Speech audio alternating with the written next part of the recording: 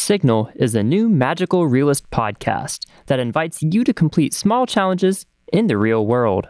Will you choose to follow the instructions within? Visit sygnal.com to check it out and stick around to the end of this episode, where I'll play an exclusive clip for you. Nature versus nurture is a question often asked in both science and science fiction. But if we set aside nature and dig deeper, who are we when we aren't defined by the needs and expectations of others? Welcome to the Fantasy Inn, where we share our love for all things fantasy and discuss the broader speculative fiction industry. I'm your host, Travis Tippins. This week's interview is with author Sarah Gailey. Their latest book is The Echo Wife, out now from Tor Books. Sarah and I discussed the wonders of vine-ripened tomatoes, pushing back against narrative ableism, and how our identities are defined by the people around us. I had an absolutely incredible time talking with Sarah. Let's jump right in.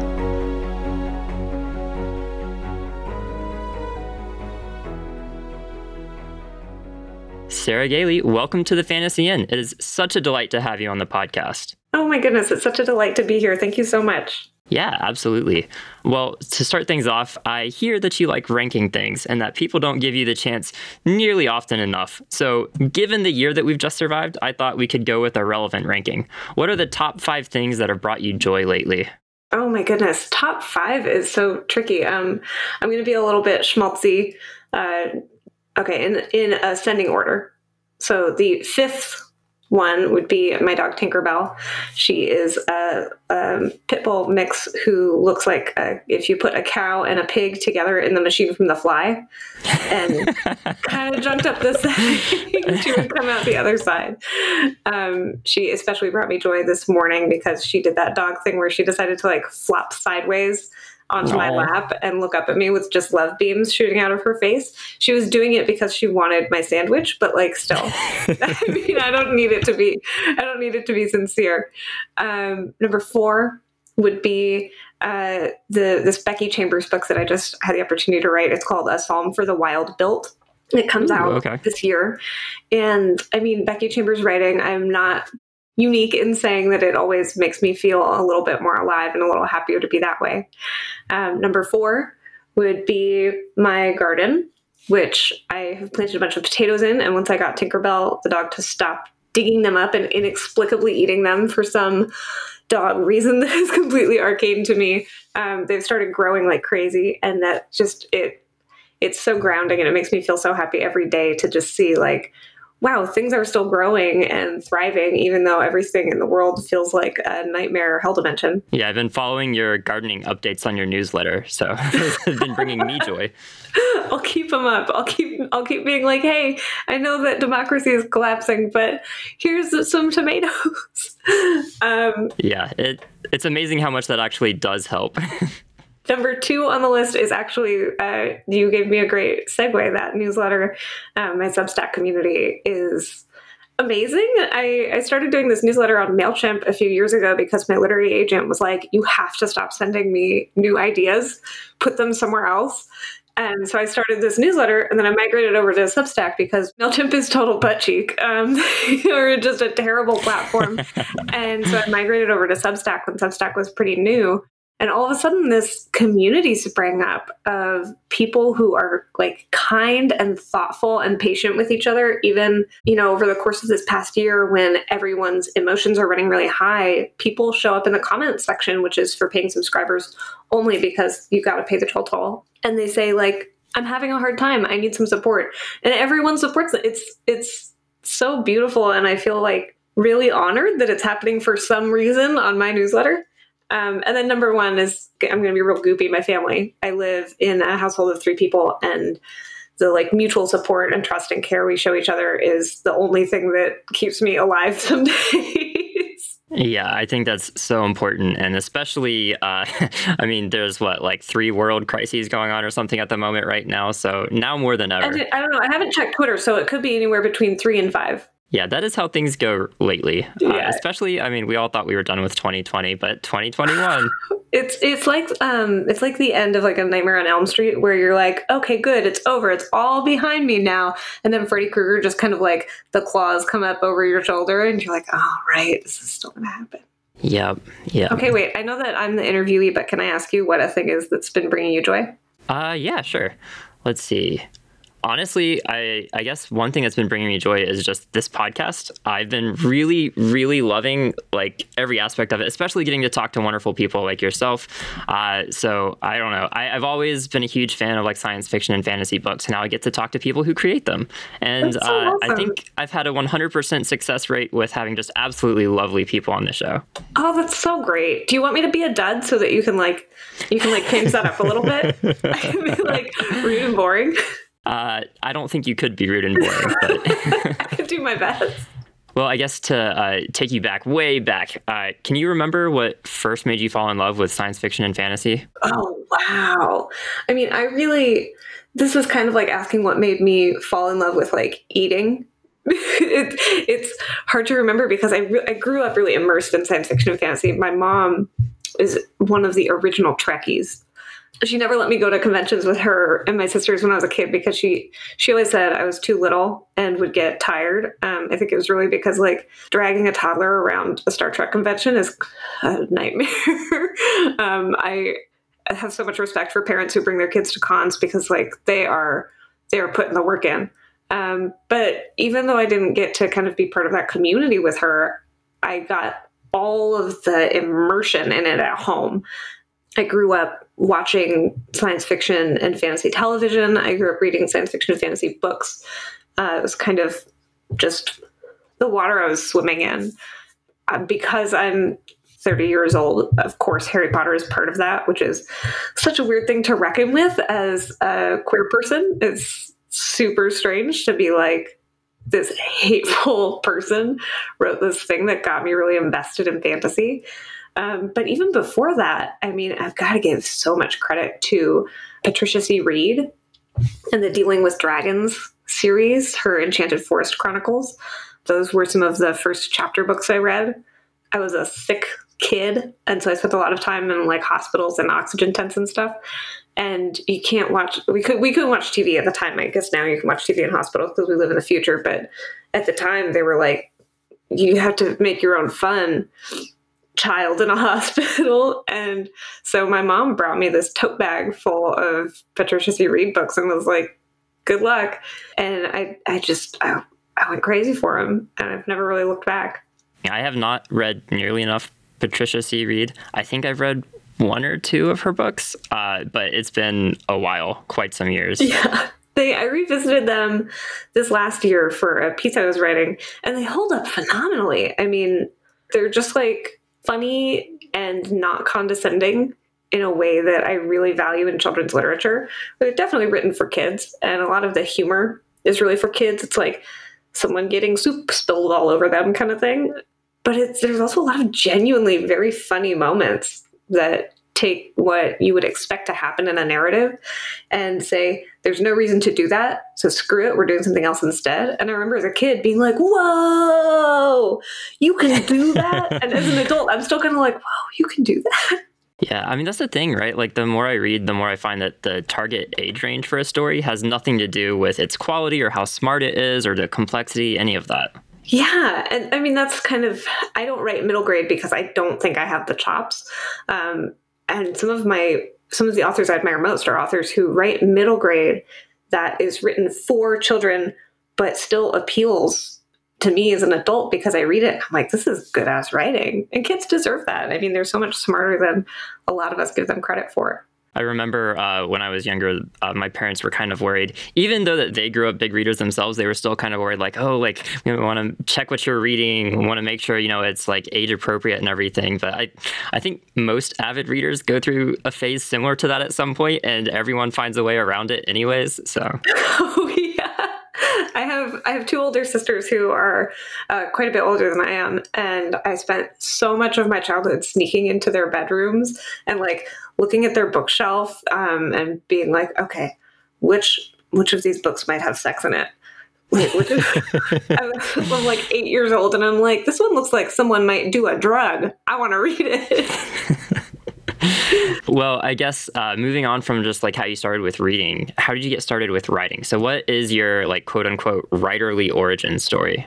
So I don't talk about this part nearly enough, but since we're taking it all the way back, the first story I ever wrote was for this contest when I was in elementary school. It was called the Young Authors Contest, where they were like, write a story and then we'll publish it, which meant that they would print it out and put it in a little, like the plastic spiral binding thing. Yeah. And then you have a book that you wrote, and, you know, you would like print it out on printer paper with like some lines on the top and some on the bottom, and you color a picture in the middle. And I, being a super weirdo, I think this was like first grade, wrote a story about a limousine driver named Bob, because I was really excited about limousines at the time, who knew that the Queen was coming to town, but he also knew that there was going to be a big tidal wave of acid coming from the local acid factory. And it was like toxic bright green acid. And he was like, I got to save the Queen who's coming to town. And so he put his limo between her and the big wave of acid and sacrificed his life to save her. And there's a crayon drawing that I drew of his skeleton in the limousine.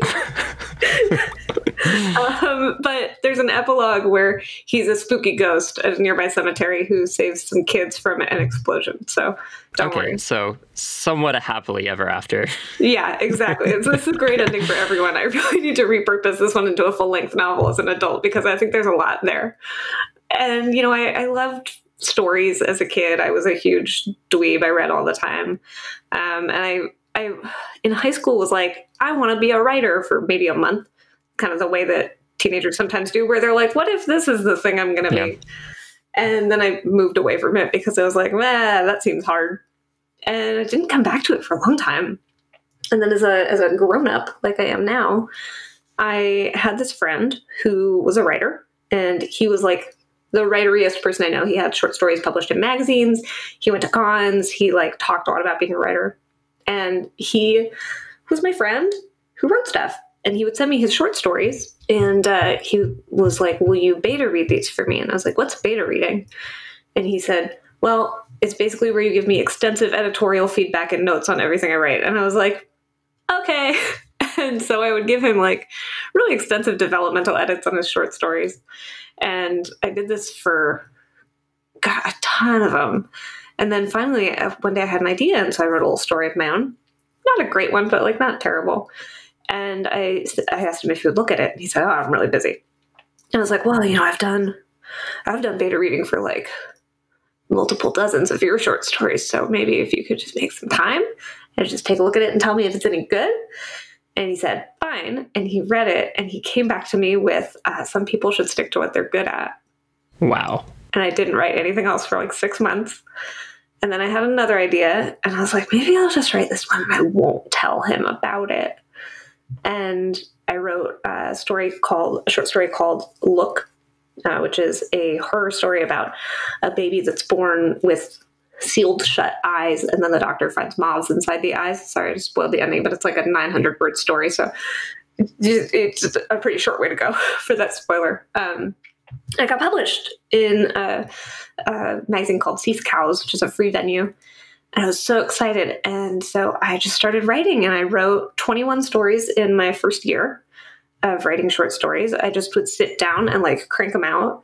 And I've never really slowed down since then. That's amazing. And I'm so glad that you say it only took you 6 months to get back into writing, because for a lot of people, like that could shut them down for a while. That is like really shitty feedback to get. It sucked, man. It hurt so bad. And I'm not friends with this guy anymore because he was the worst. But in hindsight, I mean, it's so apparent to me that that's the kind of feedback you give someone when you want them to keep on helping you for free, instead of realizing what they're worth. And I learned so much from that realization, that actually I'm a good writer, and this guy wants me to think I'm a bad writer for his own reasons. I've taken that into so many other situations where I've gotten similar feedback. You know, there's valid and important and necessary feedback, like, hey, you're writing this in a harmful way, or hey, this sentence doesn't make any sense. Words don't do that. But there's also feedback like, you suck and you're stupid and you shouldn't do this anymore. And that's not feedback that anybody needs to listen to, especially not when it's coming from inside our own heads, as it so often does. Yeah, that's the only place that feedback should be, and it should not even be there.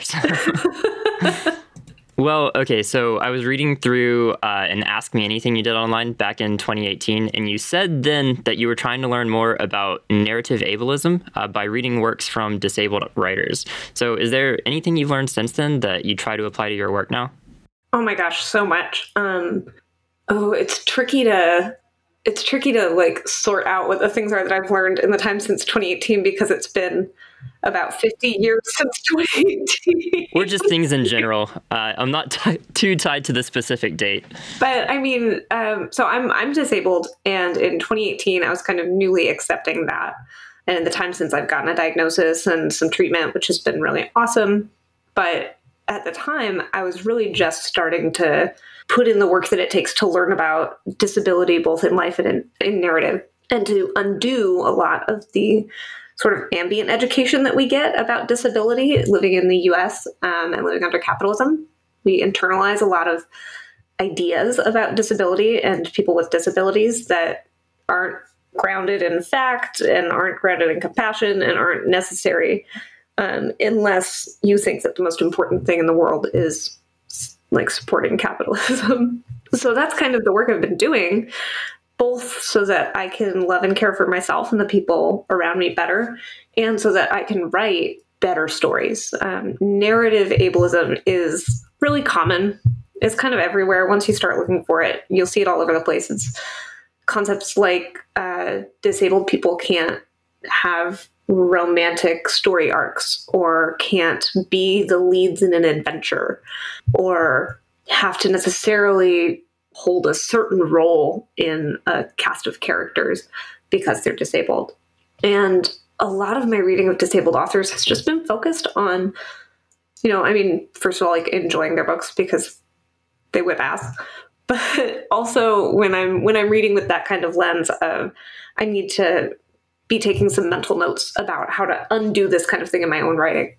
It's really about seeing the ways that disabled authors who are rejecting narrative ableism center people with disabilities and their experiences in a story, instead of centering the viewpoint of a non-disabled reader.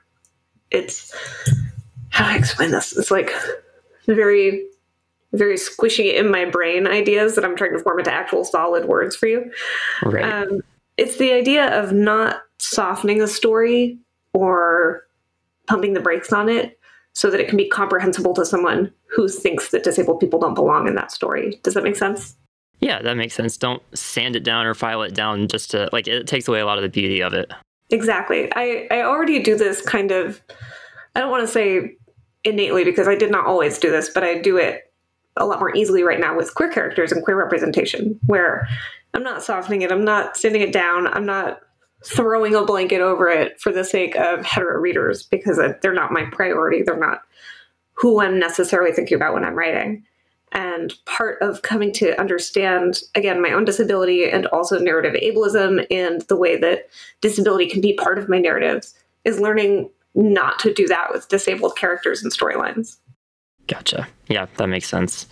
And especially since, I don't know, I've been seeing online, I guess there's been some context in the last day, actually, about planning cons and ableism going into that and all of that. Oh, man.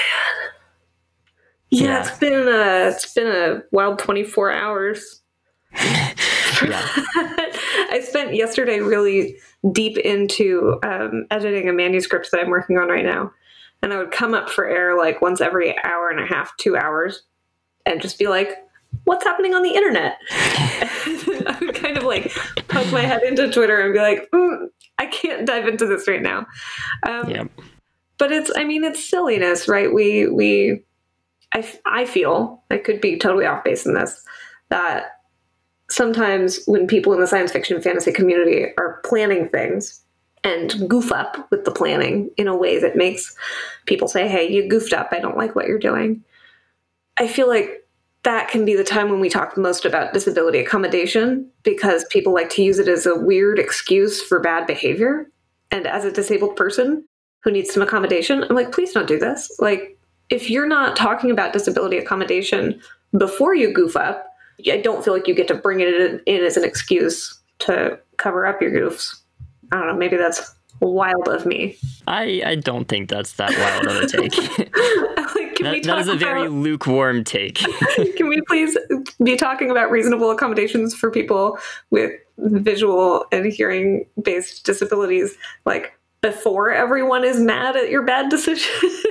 If only we had some past experience to tell us how we could do better. Can you imagine if we had past experience with, like, planning big events and conventions? Ooh, that would be so convenient. It would be so nice, wouldn't it? Can you imagine if there were, like, a lot of disabled people in the science fiction and fantasy community who could advise on these matters and who were actually asked about it? Like, oh, that would be weird. But I guess we don't live in that world. This is why I'm a science fiction writer, because I come up with these wild and crazy ideas. Well, so I do understand, kind of on the same note, that you have a special ergonomic setup to help make writing more comfortable. So given that so many people have found themselves sort of unexpectedly working from home or in different environments this past year, do you have any advice on how to make a home workstation a bit more ergonomic? Yeah, I want to make it very clear that when we talk about ergonomics, I'm not coming from a perspective of having actually, like, any particular expertise or having consulted with anyone who has expertise on this. So I don't want anyone to think that this is, like, the advice of an actual physical therapist or ergonomic coordinator kind of thing. Because there are people who do that for a living who are much smarter than me about these things and who might look at my setup and be like, oh, no. My big advice is to make a way to move around. I have multiple physical disabilities, and all of them make my whole body just bad. It's just a garbage mess. And it's uncomfortable to sit still in the same position for a long time. And I feel that more acutely than a lot of people, but I think that's true for most folks, that if you're stuck sitting in the same position for a long time, your body starts to go, no, thank you. So I would advise finding ways to be able to move around. I've got a special footrest that I put in front of my office chair because I'm very short, and so my legs don't reach the ground when I sit in my desk chair. And it's really useful to be able to put my feet up or put them down or have my legs crossed or stretched out. I also have the chair that I'm sitting in right now while I'm talking to you. This is not my desk. People sometimes think it is, but it's actually an armchair that I have in my bedroom that I use for conversations like this so that I'm not, like, taking up all the common space with my noise. And sometimes I come and do work from here because it enables me to, like, lean back or sit sideways. I also don't recommend working on the couch because couches aren't really made for the kind of sitting that we're supposed to do for a long period of time. But also, if that's the most comfortable thing for you, do it. I've got wrist rests in front of my keyboard to support my wrists so that my hands aren't in a precarious position that's bad for typing for a long amount of time. And I mean, I really just try to listen to my body. That's my biggest advice for anyone working from home for the first time. Listen to what your body's telling you. If you're feeling, like, tired and grouchy and uncomfortable after a couple of hours sitting at your workstation, you probably need to get up and stretch, or you probably need to adjust the way that you're sitting to accommodate the needs of your physical entombment.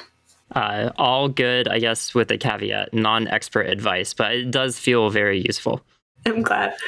Yeah, I know. I finally splurged and I got myself a better chair because I've been sitting on a piece of crap, like, kitchen chair at my dining room table for the last 10 months now.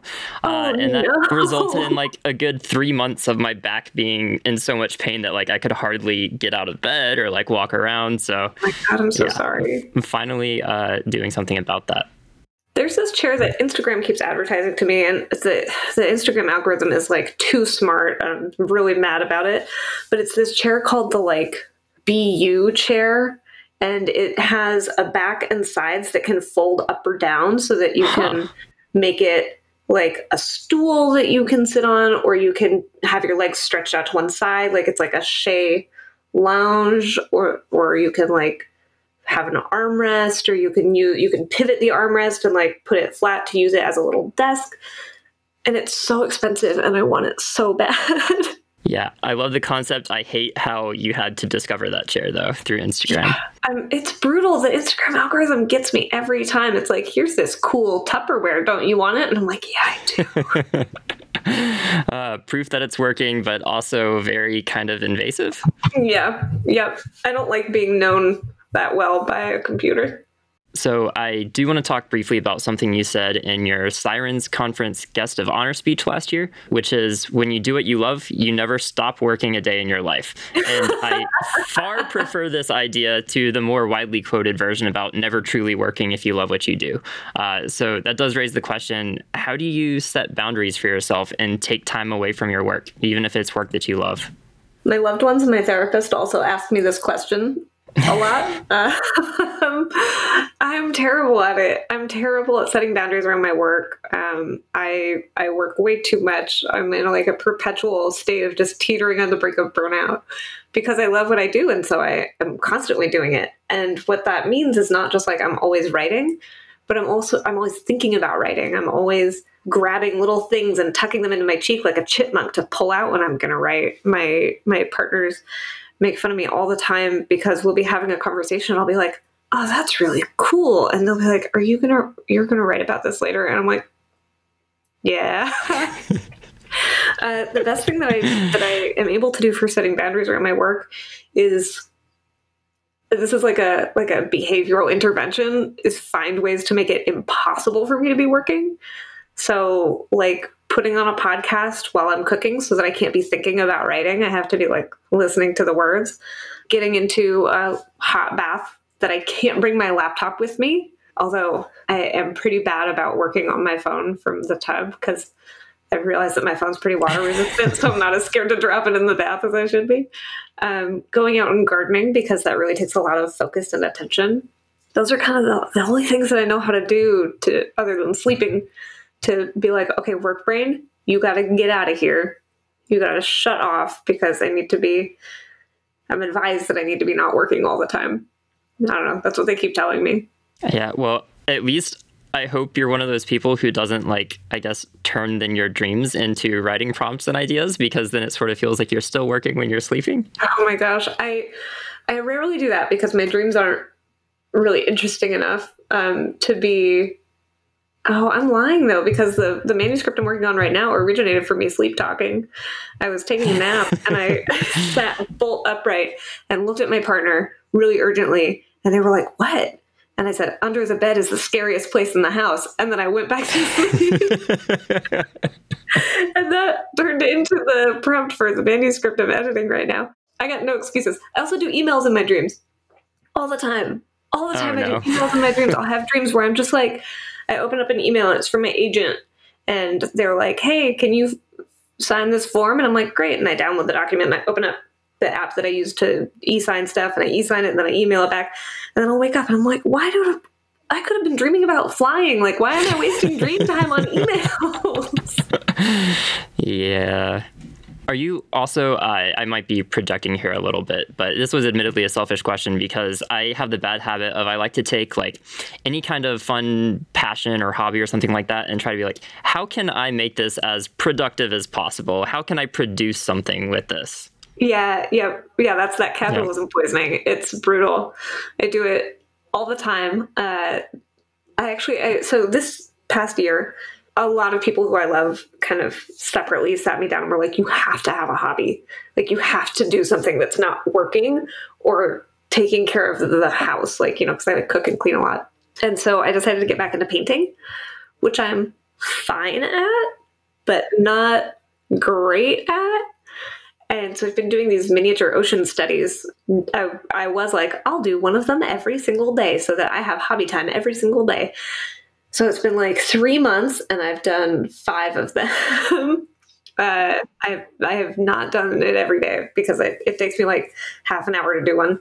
I have not been sticking to the hobby project, but I'm not good enough at painting to monetize it.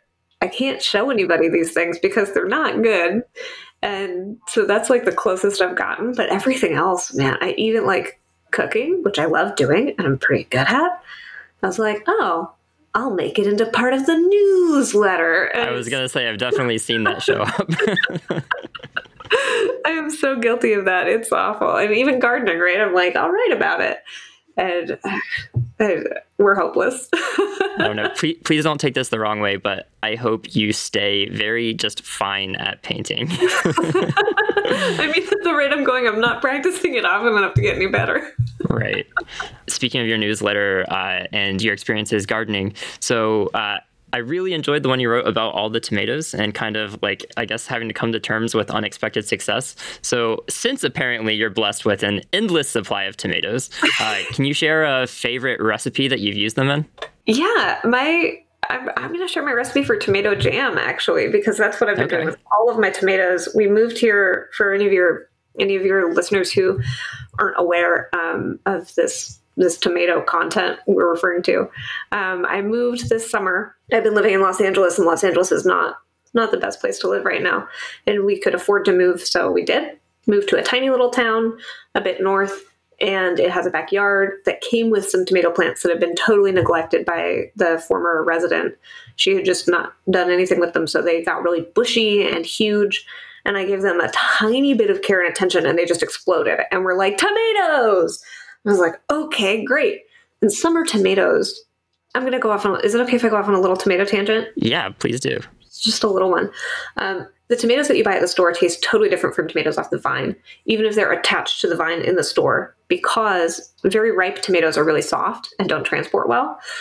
And they will ripen if you take them off the plant, they'll turn red. So often the tomatoes you buy at the store are harvested when they're green and then shipped to the store when they're still like hard and easy to transport. And then they ripen like in the back room of the store or on the truck on the way there, and they turn red. And so you eat them and they kind of taste like, okay, yeah, tomato, I guess. Tomatoes that ripen on the vine ripen a little differently. Instead of just sort of aging into redness because of exposure to various, those are not pheromones, I don't know, plant vapors that make them turn red. They ripen on the vine through a process of like the plant deciding it's time for them to ripen. When the conditions are right, the plant will go, okay, I want this fruit to become appealing to things that want to eat it, and then we'll poop out the seeds elsewhere and propagate me. So the plant starts withdrawing water from the tomato as the tomato turns red. And that process of withdrawing the water makes the flesh become a little more firm, makes the inside become a little less watery, and hyper concentrates the sugars in the tomato, which make it so sweet. And that's that vine ripened tomato flavor that people talk about. And that's why if you have a tomato plant and you pluck a tomato off it and you eat it, you're like, this is the best tomato in the whole world, because it's got so much more really tasty tomatoey plant sugars in it. All of this to say, summer vine ripened tomatoes are crazy delicious, and I wanted to save that flavor. And also, I could not possibly consume all the freaking tomatoes on that plant. There were hundreds of them. So I made tomato jam. Tomato jam is a great way to preserve a lot of tomatoes, and it's also a great way to extend ripe summer tomato flavor throughout the whole year. It's super, super easy. The base recipe for it is just you take your tomatoes. If you have little baby ones, you just cut them in half. If you have big ones, like beefsteak tomatoes, or even like Romas, you want to get the skins off, which is really simple. You just cut a little X on the butt of the tomato, the end opposite of the stem, drop them in boiling water for a minute, put them in an ice bath for like 2 or 3 minutes, and then the skins slide right off. It's really satisfying, actually. And then you chop those up. You can take out the seeds if you want, but I never do. I don't really understand why people do that. People are always like, remove the core and seeds. And I'm like, I don't have the patience for that, so I just leave the seeds in. Put them in a big pot with a heavy bottom. I like to put some onion and garlic in there, but you don't have to. Drizzle with olive oil, put some salt and pepper, and then you just cook it either on your stovetop over a very low heat, stirring regularly, or in your oven at like 275 degrees Fahrenheit for several hours, stirring once every 30 minutes or so. And you'll start to see, uncovered, you'll start to see all the liquid evaporate, and the tomatoes will turn into kind of mush, and then all the liquid will get out of there, and you'll end up with something the consistency of jam, where if you drag like a spoon through it, you'll get a valley that doesn't fill immediately with liquid. And then you can either can it, or if you're like me and you don't have the patience for canning, you can put it up in the freezer. It keeps for a million years, and you can just thaw it out whenever you want some good tomato flavor on stuff. You can spread it on toast. You can mix it into soups and sauces. You can also augment the flavor so you can make it sweeter.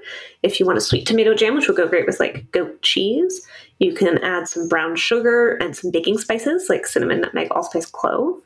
If you want something a little more savory with like kind of a more Italian flavor that would be really good on flatbread or on a good sandwich, you can add more garlic and onion and then some garden spices like thyme, oregano, maybe a bay leaf, some sage.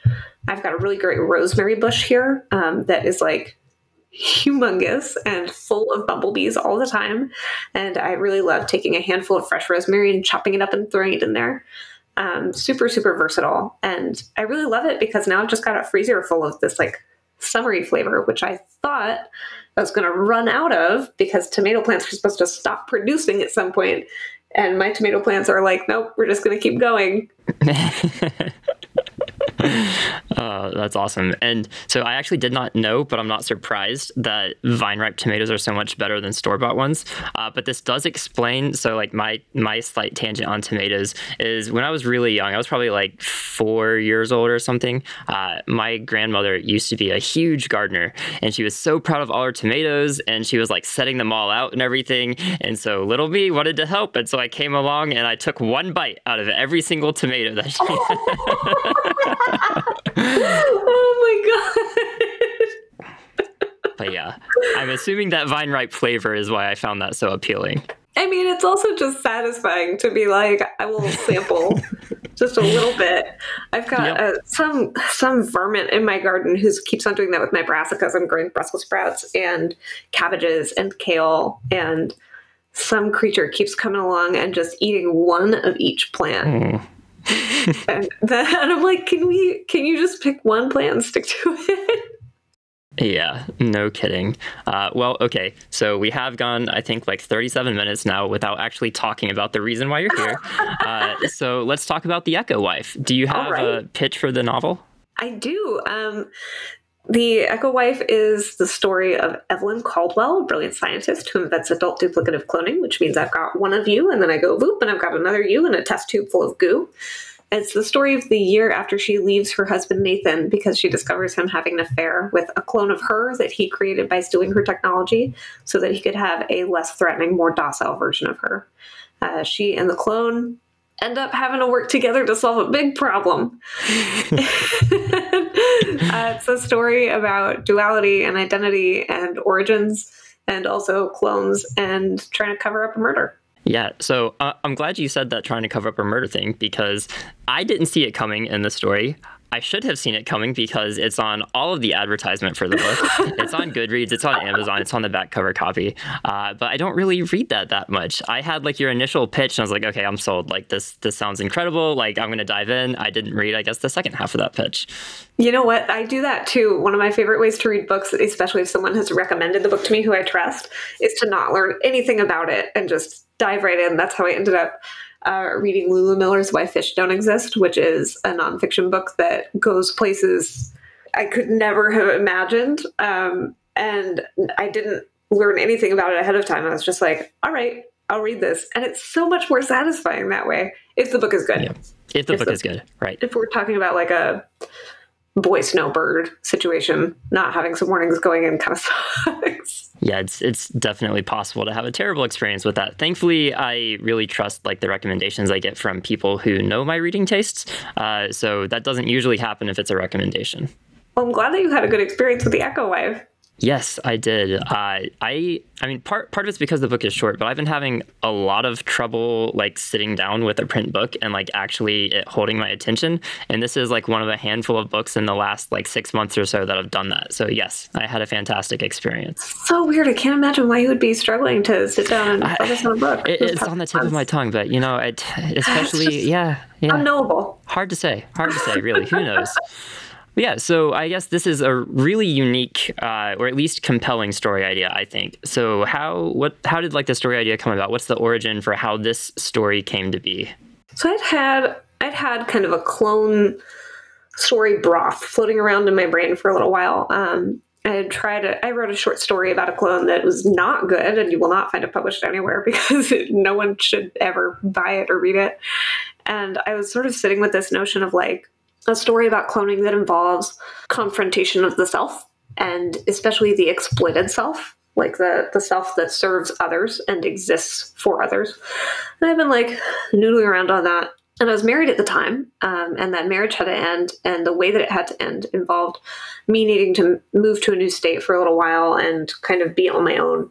I want to be very clear. I'm saying this in every single interview I do about this, that my marriage was nothing like the marriage in the book. My ex-husband is a lovely, sweet man, but we had to go our separate ways. And in that moment, I found myself really unmoored because I was separated from the person who I had really built my life around and the communities we'd been a part of. And I was far from my family. And I didn't really know almost anyone in the city that I moved to. And all of a sudden I was on my own trying to figure out who I was when I wasn't defining myself based on the needs and expectations of others. And it was so hard and scary. It was like, I'm glad that it happened because I'm a totally different person now. And I really like the person who I've become. But boy, going through it sucked. This was not easy. And in that same period of time, it was time for me to start writing another book. I had finished writing Magic for Liars. It was in my editor's hands, and I needed to get started on my next manuscript. And I had this big pitch and outline for this epic fantasy that I was going to write. And I sat down with my agent, and my agent bought us a pitcher of beer and a huge thing of tater tots. And I was like, this doesn't bode well, because this is what the check-in about the epic fantasy is going to look like. Uh-oh. And my agent said, I have bad news. I really love the epic fantasy pitch, but I don't think it's the right direction for your career right now. I think we should set it aside. You should do something a little bit different.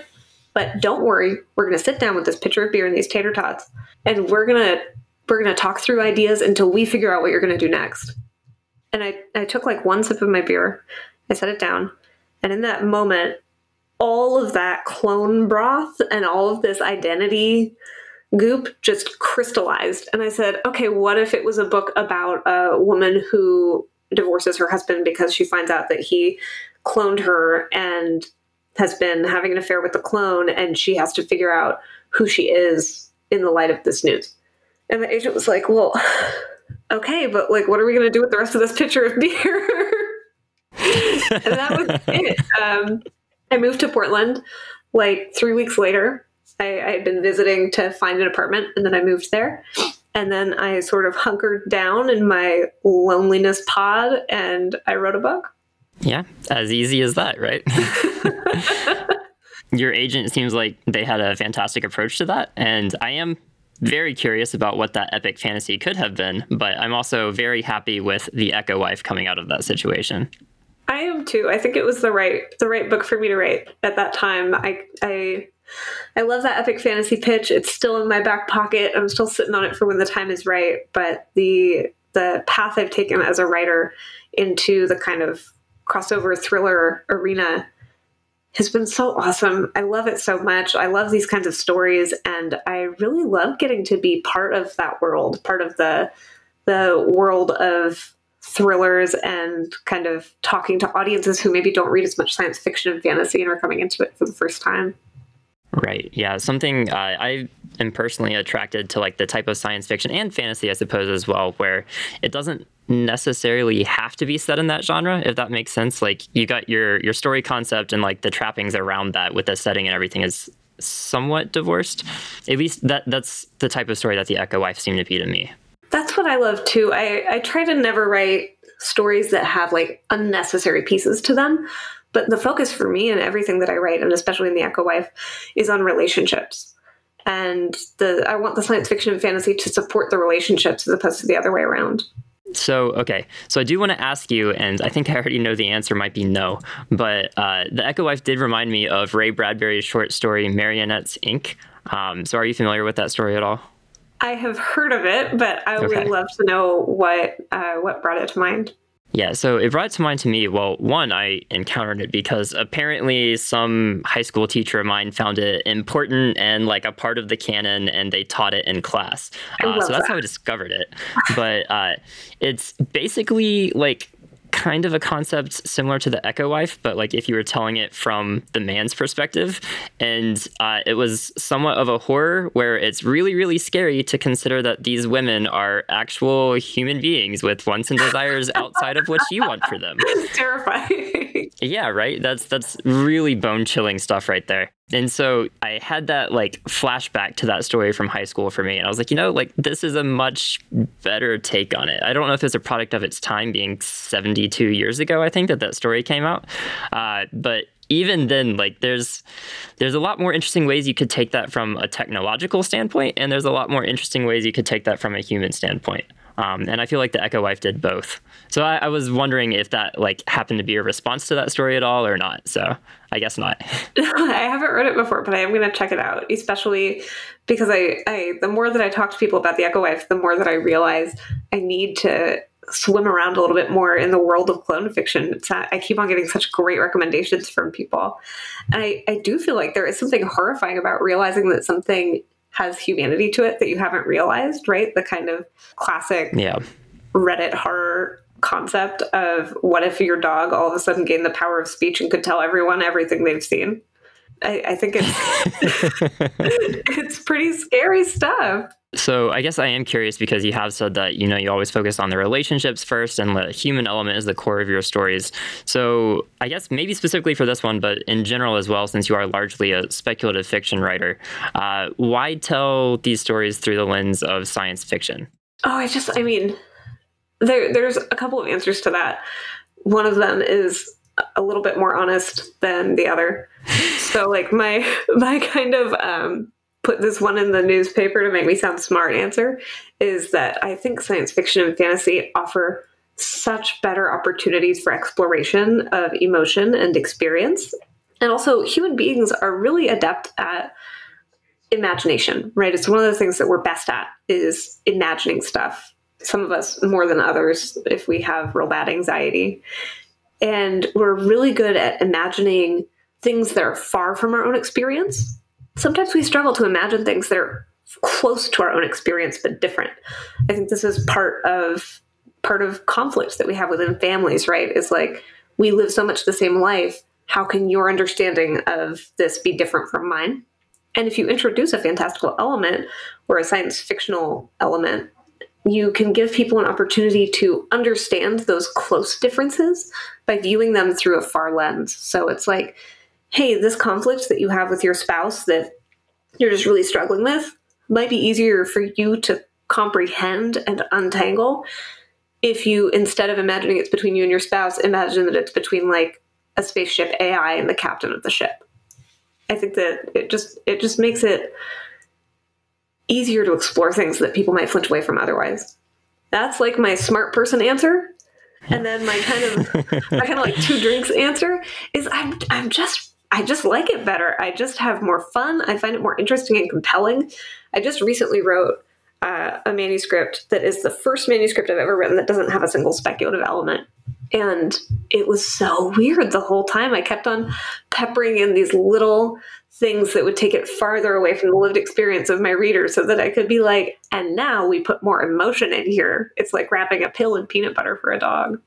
Yeah, I like both of those answers. And I know, so like, yeah, my more highbrow answer as well would be like, you've got, there's a lot of people, you have this like obstruction in your way from like being able to see a certain truth in the world or part of yourself. And then like the speculative element lets you just take a step to the side and now you can see past that. And like, you wouldn't have realized that unless you'd stepped sideways. Exactly. And then also it's just fun. I mean, it's limitless genre.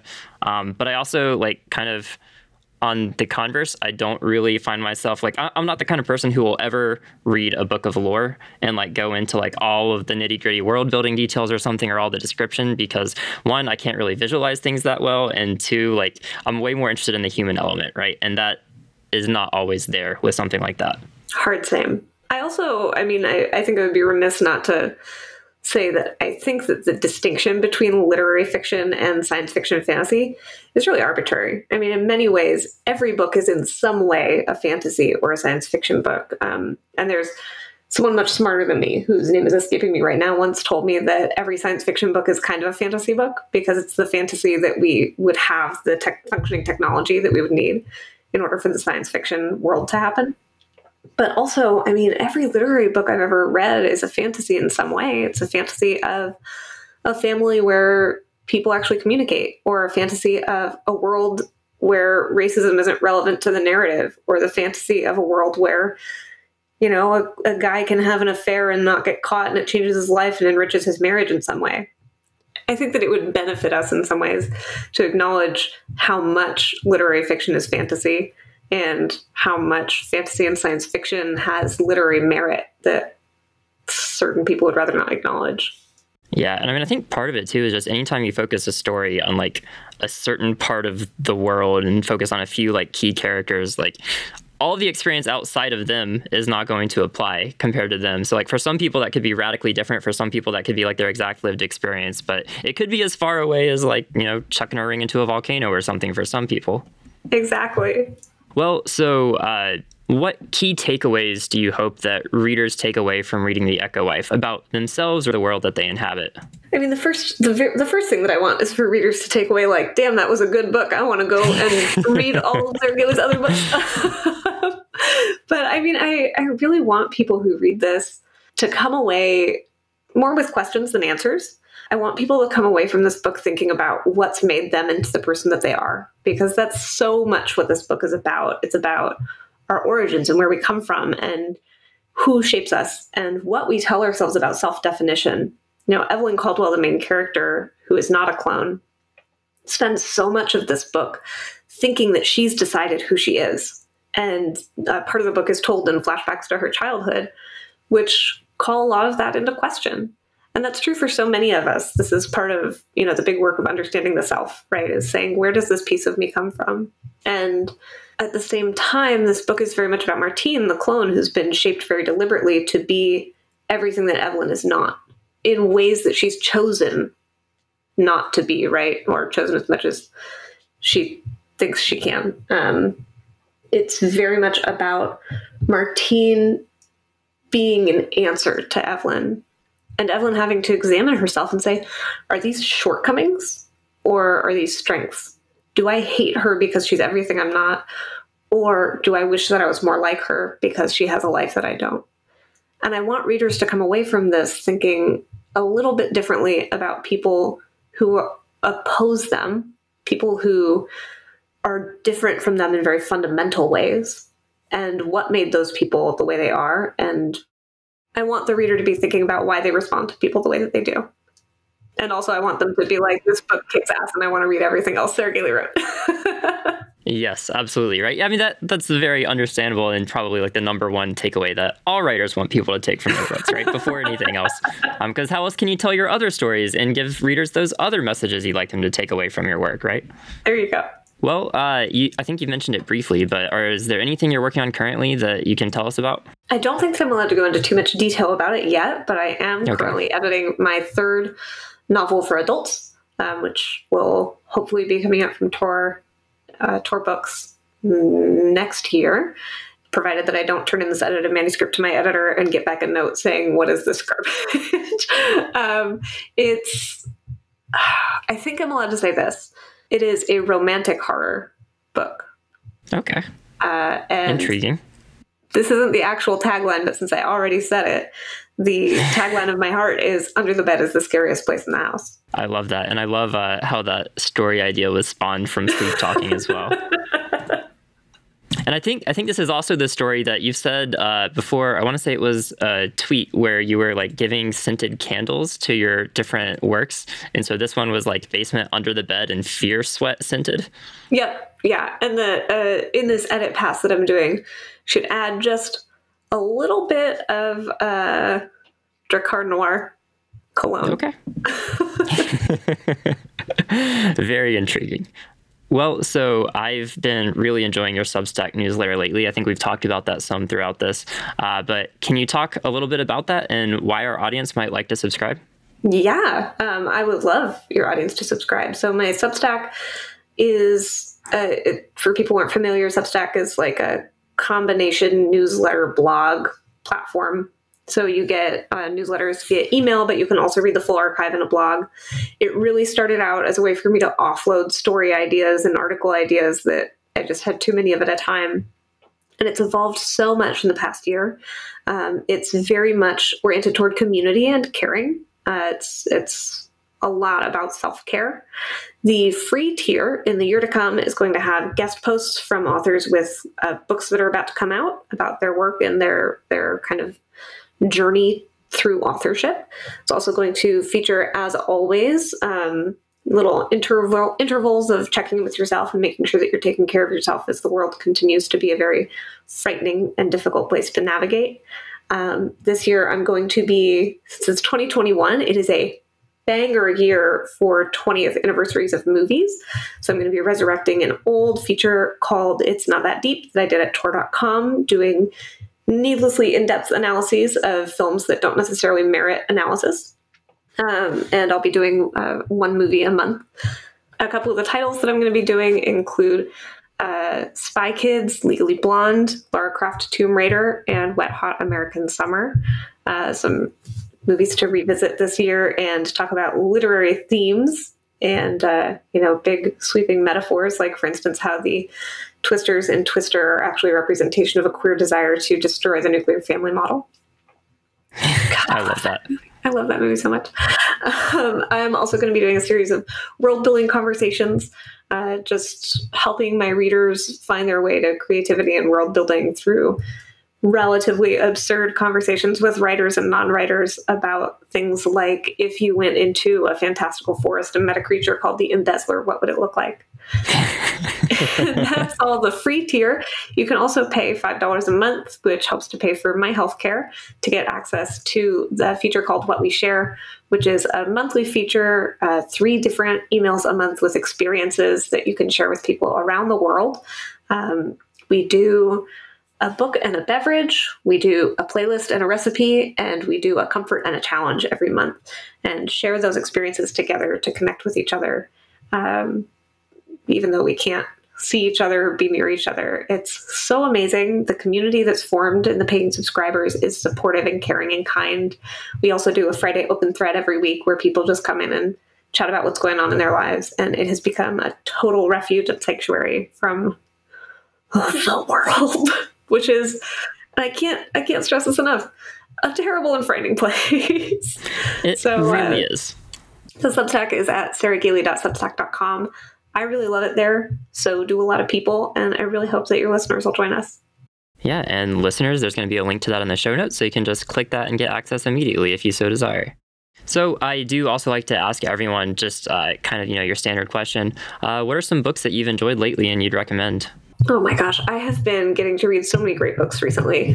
I recently read Beach Read by Emily Henry, which is a romance novel about a literary fiction guy and a romance novel author who find themselves in adjacent beach houses and challenge each other to switch genres for the summer.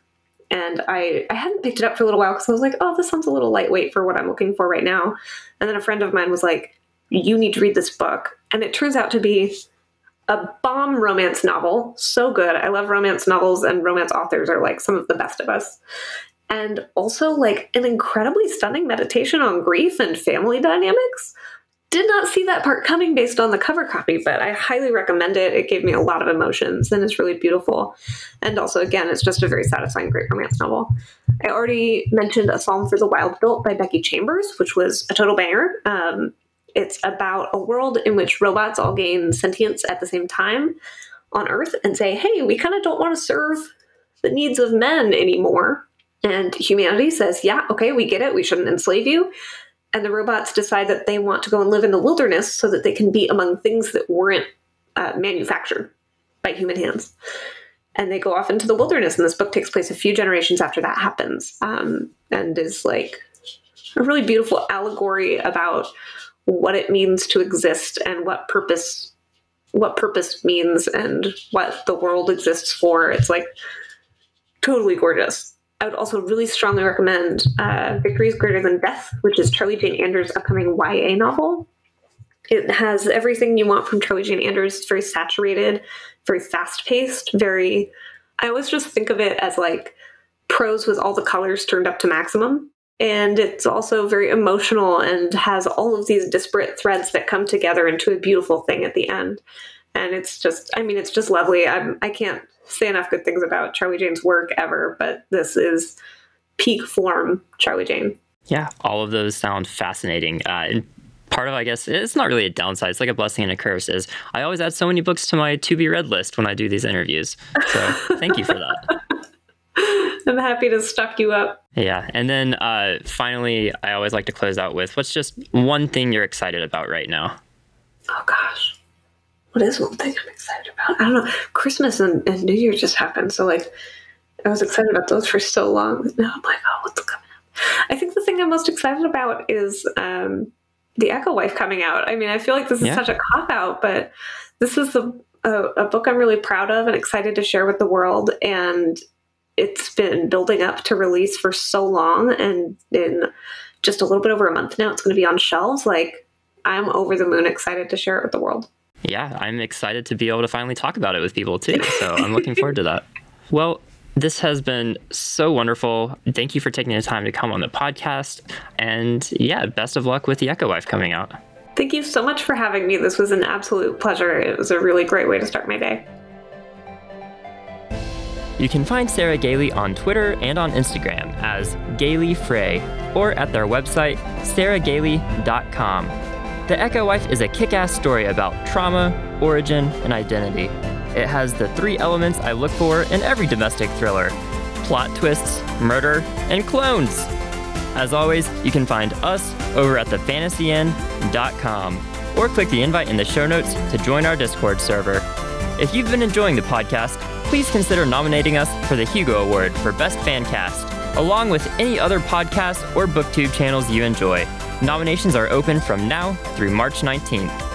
And of course, don't forget to subscribe to the show so you can catch all of our future episodes. And now, stay tuned for a clip of The Signal. Do not become attached to the signal, for the signal belongs to no one. 3 days from now, you will have an important revelation. Knowing this, there is something I need you to do for me.